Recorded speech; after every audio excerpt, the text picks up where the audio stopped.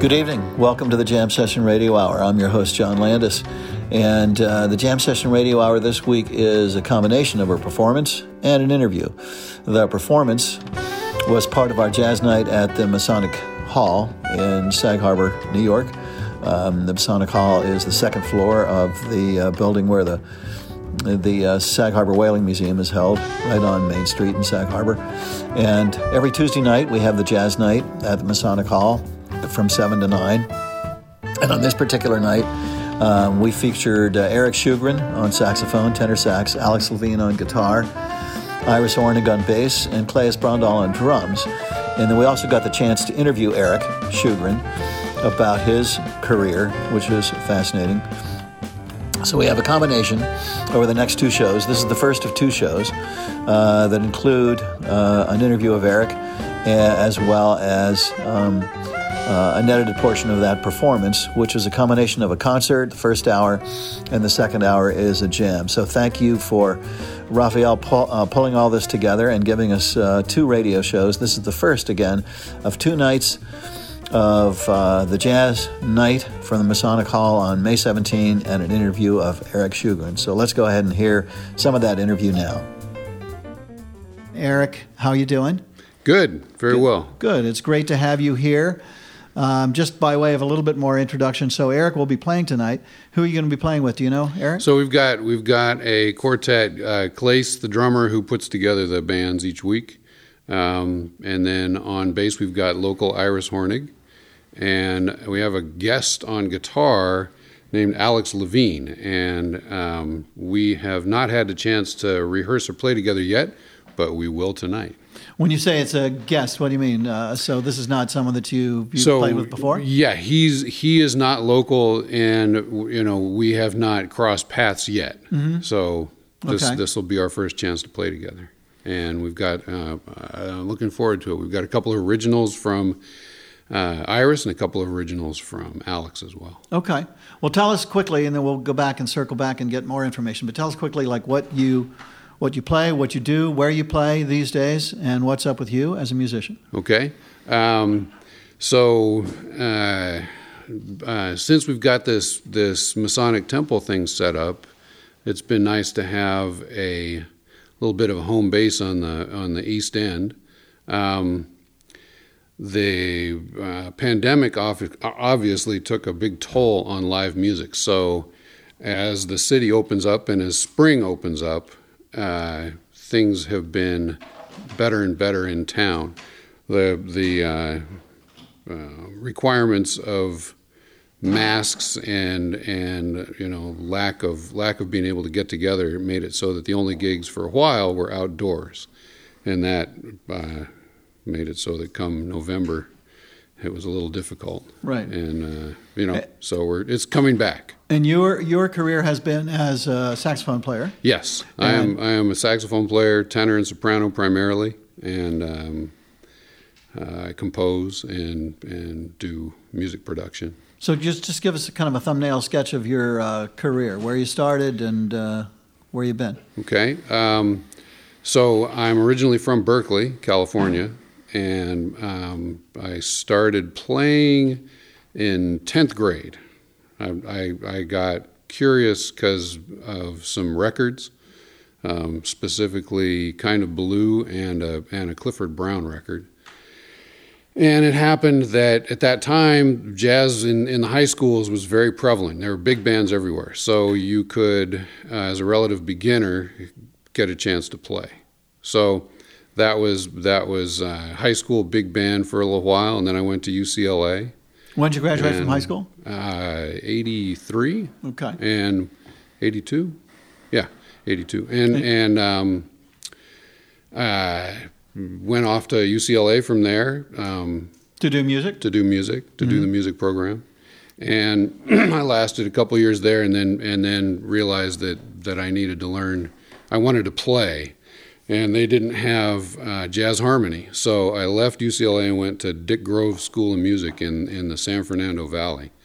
And that was specifically music school, unaccredited. So I had to go back to UCLA to get my degree. But okay, so you got a bachelor's by going back to by going back to UCLA. Right. But all of the musical knowledge came out of Dick Grove, and as soon as I finished, I had a session with Eddie Marshall and Bruce Foreman in San Francisco right after I graduated. These are well-known. Eddie Marshall's a well-known drummer out west, and Bruce Foreman runs the jazz program at USC now. He's a great guitar player. And so these guys, we had a session, and I had just finished school, and school being essentially harmony.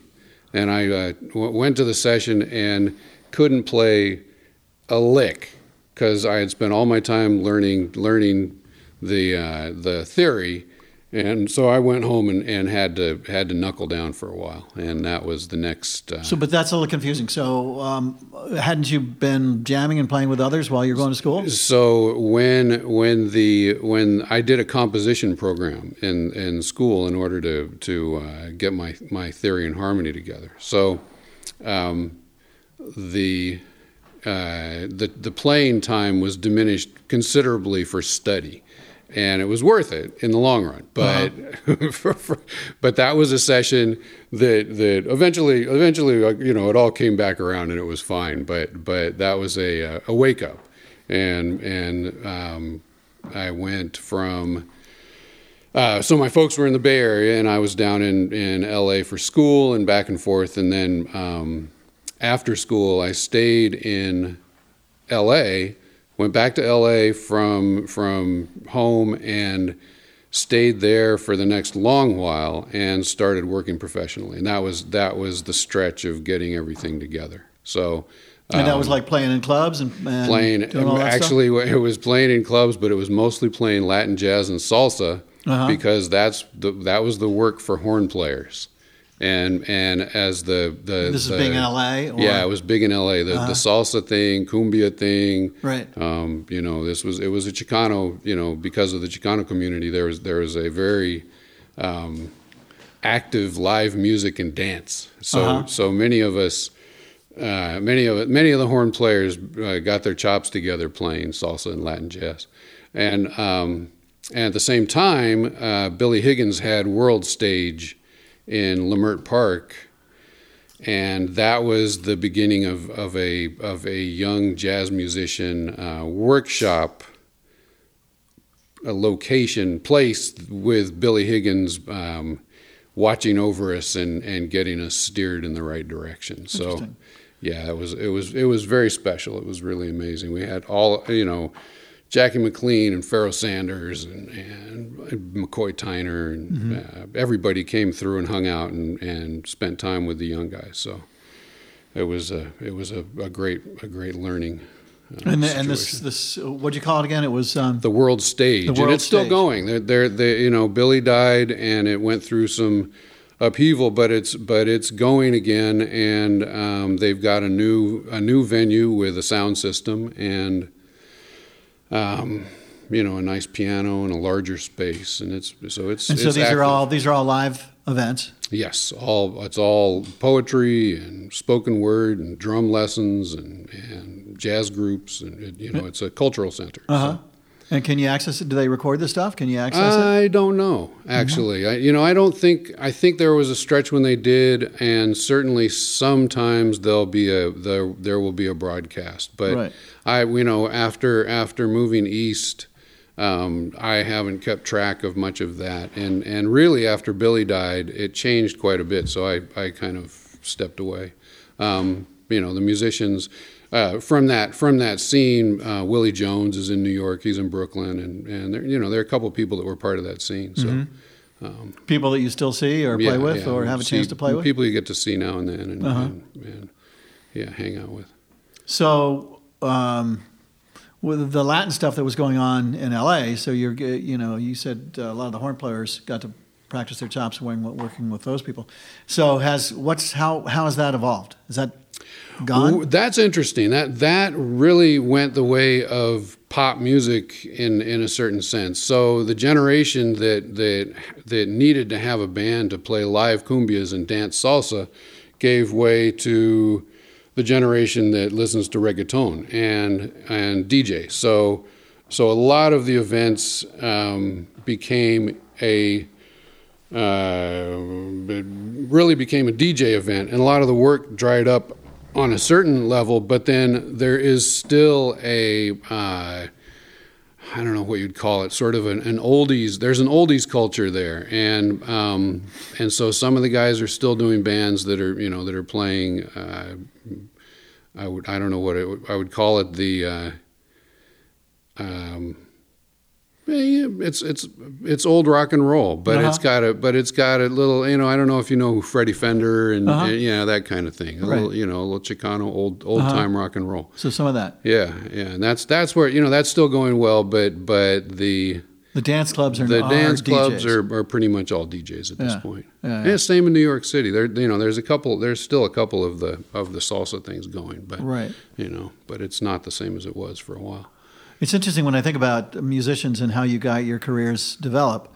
It's not like you go out and at the outset to perform in any particular place or places. You just learn your music and you learn your instrument. Right. And then you hopefully there are places, but the world changes, and yet you're working on a career that's going to unfold over decades. Yeah, and so you have to adapt. You have to adapt, and you also Either you have a path that appeals enough to you that you're kind of going along on your own track, or you're chasing work, and they're definitely there's two different things there. So, the one of the things that's amusing to being in New York is that the musicians in New York get to play with each other at daytime sessions. And recording sessions? Not recording, just play. Play. They do sessions, get together, and not at clubs. Not at clubs. Somebody's place. Yeah, somebody's place. and in New York, you can do that in the daytime, and then still do your gig in the evening, because you can get around. In Los Angeles, you can't really do that. And so one of the it's too far to get from point A to point B, and It's too hard to get people together. So one of the results of that is in LA, people are looking to get on a working band that will travel, whereas in New York, people want to work around town and stay around town because they get to play with their friends. Okay. So it's a very different, it's kind of a different goal. Now I'm talking about jazz musicians because obviously, if you're really pursuing a career with pop or with, show music, then it's a different thing entirely. Yeah.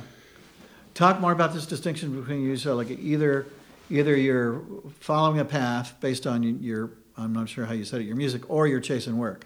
Well, for many people, the goal is to be professionally employed at your instrument, and you're not doing it because you hear something in particular. You don't write music necessarily, or you are being a journeyman musician on a particular instrument, and then for other people, you are following something that's self-generating. So you have a goal, whether it's a sound or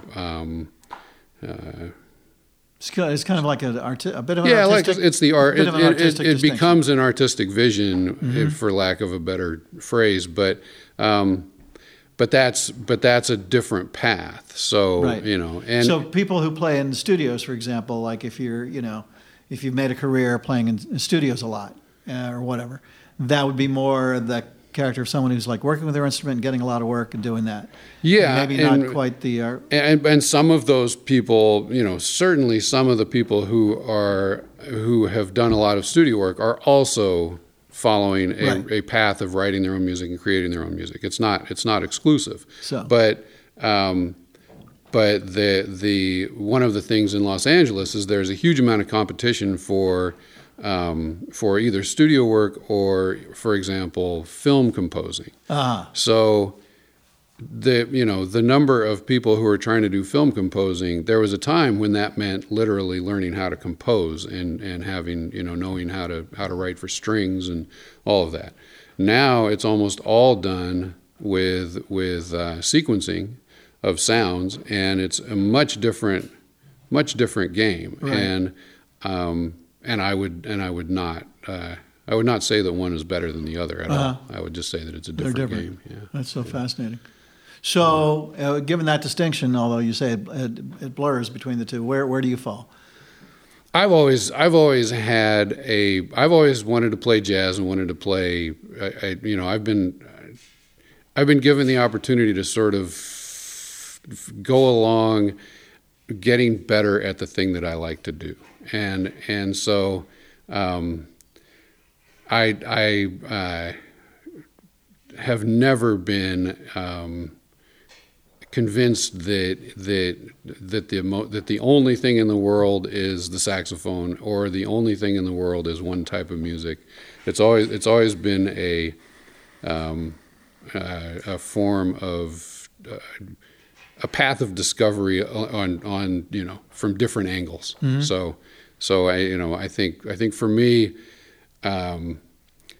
there's a good part of this that is artistic discovery, and there's a good part of it that is chasing after the feeling that I get when I listen to Coltrane, for example. Mm-hmm. and there are parts of all of that.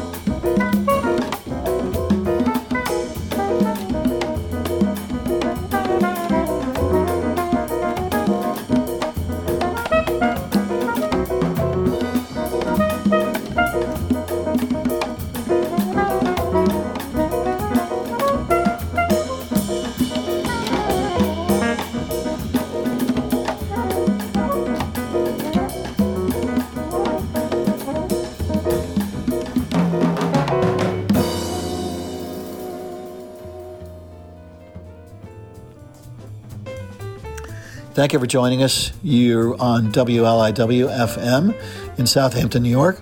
That's 88.3 FM, Long Island's only NPR station. Also heard at 96.9 as you go west, and streaming at wliw.org/radio. This is the Jam Session Radio Hour, and we're listening to an interview of Eric Schugren and performances on the night of May 17th, 2022 at Jazz Night at the Masonic Hall in Sag Harbor. So, given that artistic path, has that worked out for you career-wise? I would say that the career that I have at this point has seen, how can I put this? Has seen ups and downs? Well, not so much ups and downs as zigzags. There's been some zigzags, and I went along in Los Angeles for many years and had a great time. And then all of a sudden, LA became untenable. And it was hard to do anything. And it was hard to get together with people. And it was hard to make money. And right about the same time, my wife, not wife then, was ready to leave Los Angeles as well. And her family are all in New York. So we... Is she a musician? So, no, she is not. She used to own a gallery in Los Angeles. Uh-huh. And so we up and moved, and then in New York, all of a sudden, all of this stuff opened up, and it was great. And When did you move to New York? When? Yeah. 2007, okay. Right before the crash, and it was fine. It made it so that when we looked for an apartment, it was less expensive. But I don't know.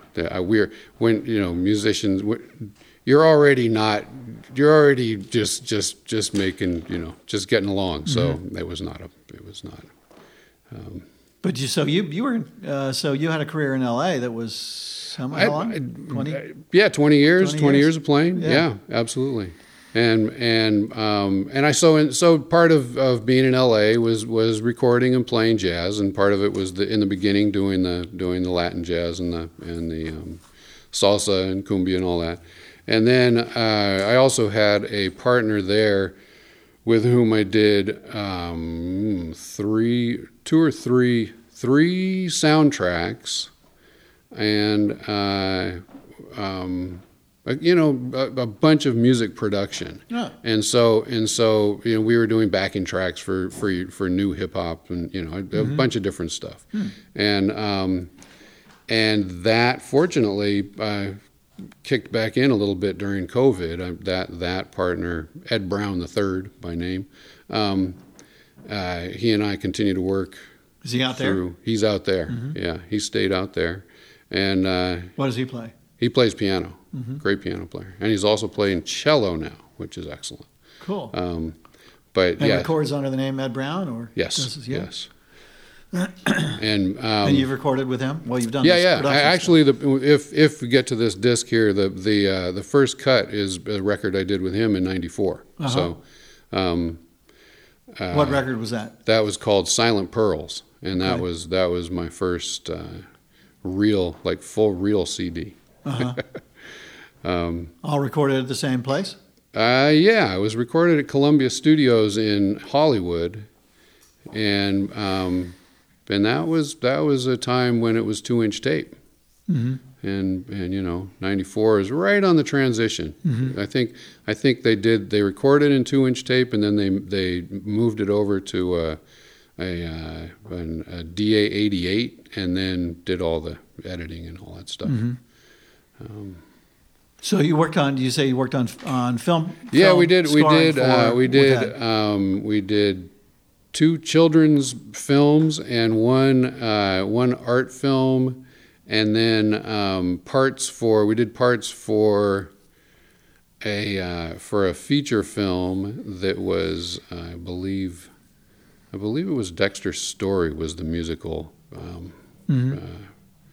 producer for that. Or So your ability, what you developed in theory and composition early on in harmony, which you followed out, has been a consistent thread in your career. Yeah, no, that it was important to be able to write and understand, compose and understand what what's going on structurally when I wanted to be able to create things. And that's, one of the things that came with, along with the theory and the harmony, at Dick Grove, I did a thing called composition and what the hell, I can't remember what it was called, but that was a different. You were given a different size orchestra and a different project every week.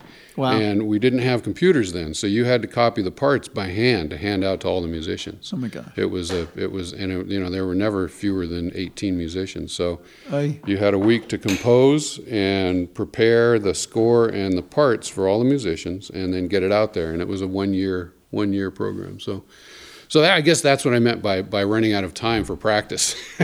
I wasn't playing a lot then. So how is that done now when you're like? Now you have a score program on the computer, right? And you lay out the score, and then when you like it well enough, you hit print, and it prints the parts out. Do you still do that? Oh yeah. And you'll do that for? I'll do that pretty much for bands of different size. Yeah, exactly. I mean, it's so convenient at this point. If it's really simple, then it's easier to write it by hand. But if it's so tonight, for instance, here we are at the okay. So tonight, the parts Masonic that Temple the jazz night. The thing for tonight, we passed around a couple of different charts, and all of the charts were computer printed. So in this case, there wasn't anything hand printed. I think I'm bringing things. But you developed these charts? No, these are the ones from Iris and from Alex. Okay. And then the tunes that I brought. Alex being the guitar player. Yeah, exactly.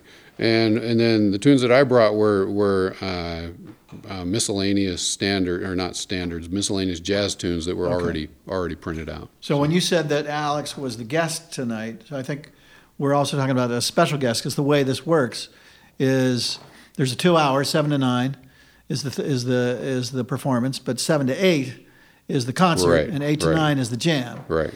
For those of you guys who haven't been here, so.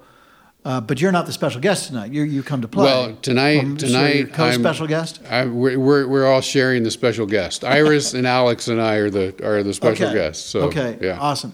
Yeah. So that's but in that case there's 3. If there were 1 or 2, or let's just say 1, usually that special guest would bring, if it's a horn player or a guitar player or whatever. Would bring some originals, or at least choose much of the material to play that night. Right. Yeah. And get that information around to you guys as the week unfolds. Exactly. Right. Exactly. Yeah. Now you've been special guest here already at Jazz Night at Masonic Temple, which started March 1st, 2022. But you also were special guest several times at Bayburger. Yes, indeed. Right, and other venues. Yes, the Bayburger. Yeah. So just also to plug people in, because I know most of you know, but some don't. The Bayburger had Thursday night jazz night, jam session, and that eventually, over 8-9 years, evolved to the point where we kind of follow the format that I just described, where the first hour would be a concert and the second hour would be a jam.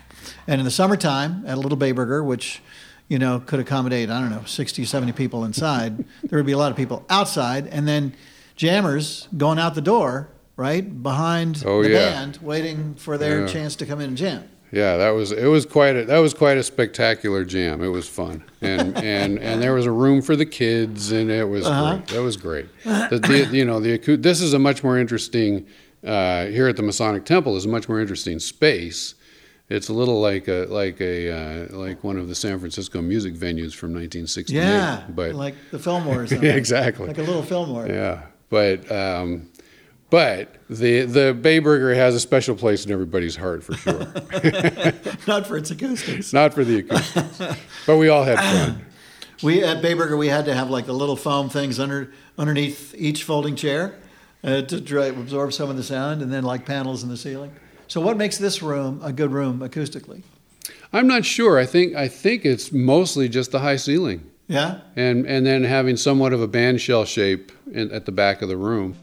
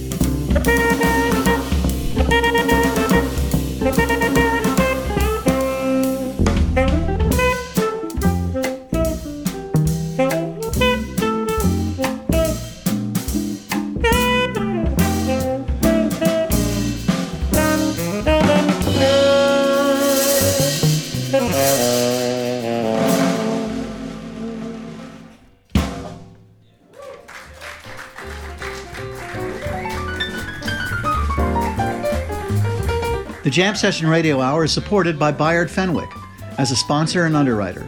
As part of the Terry Cohen team located at the East Hampton office of Saunders Real Estate, Bayard is well-versed in the residential real estate market from Bridgehampton to East Hampton to Amagansett to Montauk. Bayard believes there are three parts to the value of a property: land value, improvements made to the property, and an emotional component. You can reach Bayard Fenwick at the East Hampton office of Saunders Real Estate at 631-324-7575. That's 631-324-7575. The Jam Session Radio Hour is also supported by Oza Sabbath Architects of Bridgehampton, New York. Oza Sabbath Architects both designs and builds homes, believing that a well-designed home suffuses our lives with the essential elements of balancing and recharging. Oza Sabbath Architects can be reached at ozasabbath.com. That's OZASABBETH.com, and at 631-808-3036. That's 631-808-3036.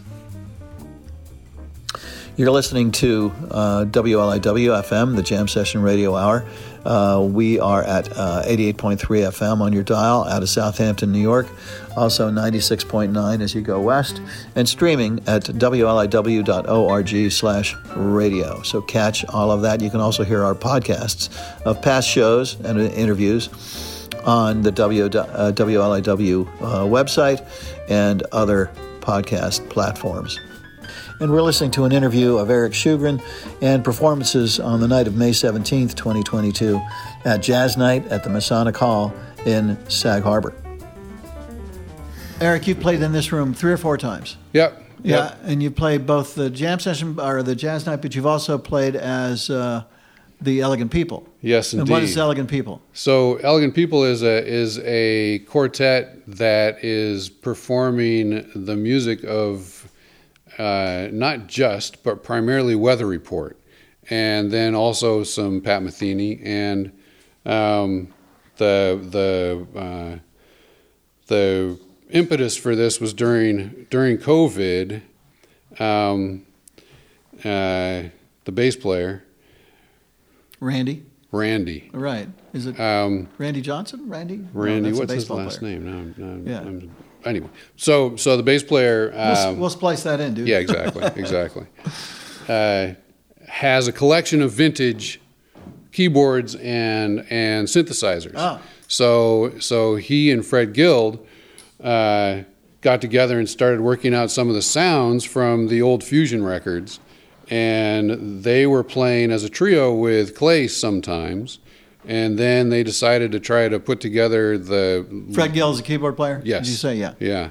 And they decided to try to put together... Randy Hudson, thank you. Try to put together a Weather Report band utilizing the sounds that are literally from what Joe Zawinul was using back then. It's the same. He's got the same equipment, so he can mimic... Okay.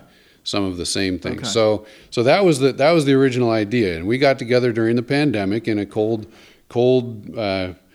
room with plastic sheets between all of us and all kinds of COVID protocol, and played a few times. This was in Southampton, right over here in East Hampton. Okay. And had a ball. It was good. It was fun, and started getting it together, and then. Recorded the group in the summer at the Bay Street Theater, and then and that was a radio show. That's recording we have. Yeah, that's a podcast on exactly Jam Session Radio Hour. And then we started trying to work things out again this last winter, to be able to play this year, and so we will be doing the parish with that band on July 1st. Oh, good. And as part of the Hamptons Jazz Fest. As part of the Hamptons Jazz Fest. And then possibly here at the Masonic somewhere in between. We'll see. So you're going to play literally in the Hamptons Jazz Fest schedule. You're going to play the night before Wynton Marsalis plays. Oh, really? Southampton Are they Arts Center. coming out? It's July 2nd. Nice. Yeah. And he'll clearly overshadow. Oh, yeah. Yeah. Clearly. So the this last couple of summers, the Hamptons Jazz Fest has been really, really something. They've pulled together some amazing things. Yeah. You know, the Robbie Coltrane and Brandy Younger in the fall, September. Yeah, that was amazing. So, right. There have been some good things. And did you get to play? Was Elegant People part of last year's? No, we weren't. We weren't there yet. Yeah. Okay. Yeah. That was. So you played more over this winter, and now you're going to do that. And so, who laid this idea on you of the weather report with the Zabanal sounds and all that? So those guys, Clace called up and said, "We're doing this thing. You want to come do Wayne's part?" Mm-hmm. And I said, "Well, I'll do anything to get out of the house and play the horn." Because by that time, by February of last year, not the year before, it was dismal. Right. So, you know.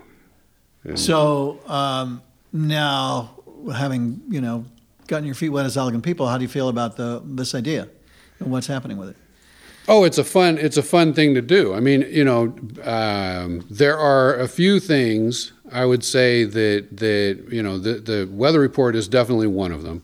And there are people who are also doing, like John McLaughlin and Mahavishnu, and there are people who are doing these things that require a fair amount of work in order just to get the arrangements together so that it functions, because it's not like playing a standard out of the book where you can as long as you're all playing the chord, it works. There's a whole other level of compositional and it's much more complicated. So it's a great exercise, and then it's music that I particularly like. It's actually some of the very first music I got into. I belonged to the Columbia Book and Record Club when I was 14. Awesome. And you could get 7 records for a penny or whatever that was, but then you had to pay full price for the other 7 or something. I don't remember. They figured it out, but it was cool because I lived on Lopez Island in Washington State. Wow. And there was no record store. And it makes these places look big time. Uh-huh. So the records would arrive at the mailbox in a nice little cardboard box. Right. And that was the weather report and there were a bunch of things. I got my first Miles Davis record. Uh-huh. And, nice. Yeah, it was. And then that community as well. That's another interesting thing. So that community had enough musicians that had either Lopez Island? Yeah, had either retired or were hiding out for a minute. Is that why you were up there?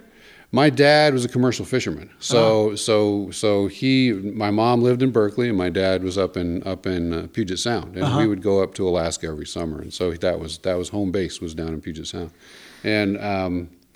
And that community had all of these musicians that we'd get together and do. So it was a great place when I very first picked up a horn. I got a lot of help right out the gate, and so it was so I left there to go to the Bay Area because I could play in a big band, because I could actually I could play with with musicians. So, but that was before the composition stuff. Oh, well before. That's high school. That was high school. Yeah. So what's the big band situation now? I mean, I really don't know. I know that they've cut funding so much for everything. It's reassuring. They being anybody that would fund this. Yeah, well, at least in California, at least in California, there are the bands that are perennially Berkeley High School. They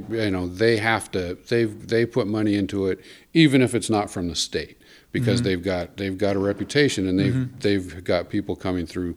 David Murray and Joshua Redman. A bunch of people are from there,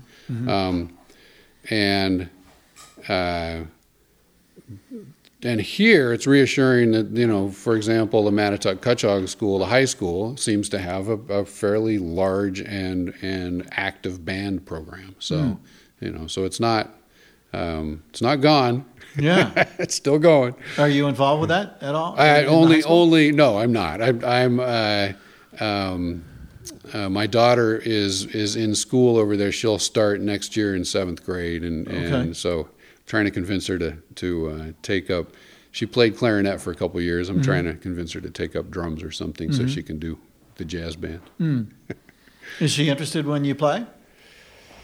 No, she's not. She is interested. She's in in 6th grade, and it's very interesting. The music teacher there exposed them to some things that were different, and she came home with John Cage and another Mr. Crenshaw. I can't remember his first name. Written on her hand, after thinking that the class was interesting. It's like, this is interesting music, because it was very, to remind herself when she got home to ask me about it and look it up on YouTube, and Right. So we spent a couple hours going through John Cage and awesome.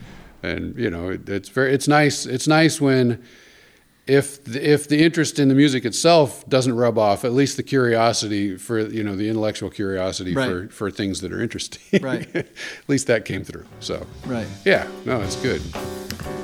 Just so you know, the Jazz Night at Masonic Hall in Sag Harbor is produced by the Jam Session Inc. In the Hamptons. We're a nonprofit that does that on every Tuesday night. And we also put together the Hamptons Jazz Fest, which is going to be unfolding this summer. Well, thanks for joining us tonight on the first of 2 shows featuring Eric Schugren and the concert and jam that was held Jazz Night at the Masonic Temple on May 17. We want to thank Silvano Monasterios for the use of his tune for our intro and outro. I want to thank WLIW, of course, for giving us a platform to bring this to you. And Rafael Alvarez for all the wonderful work that he does in putting all this together. I want to thank our underwriters, Oza Sabbath and Byard Fenwick III of Saunders. I want to thank all of you for joining us. Please do so again.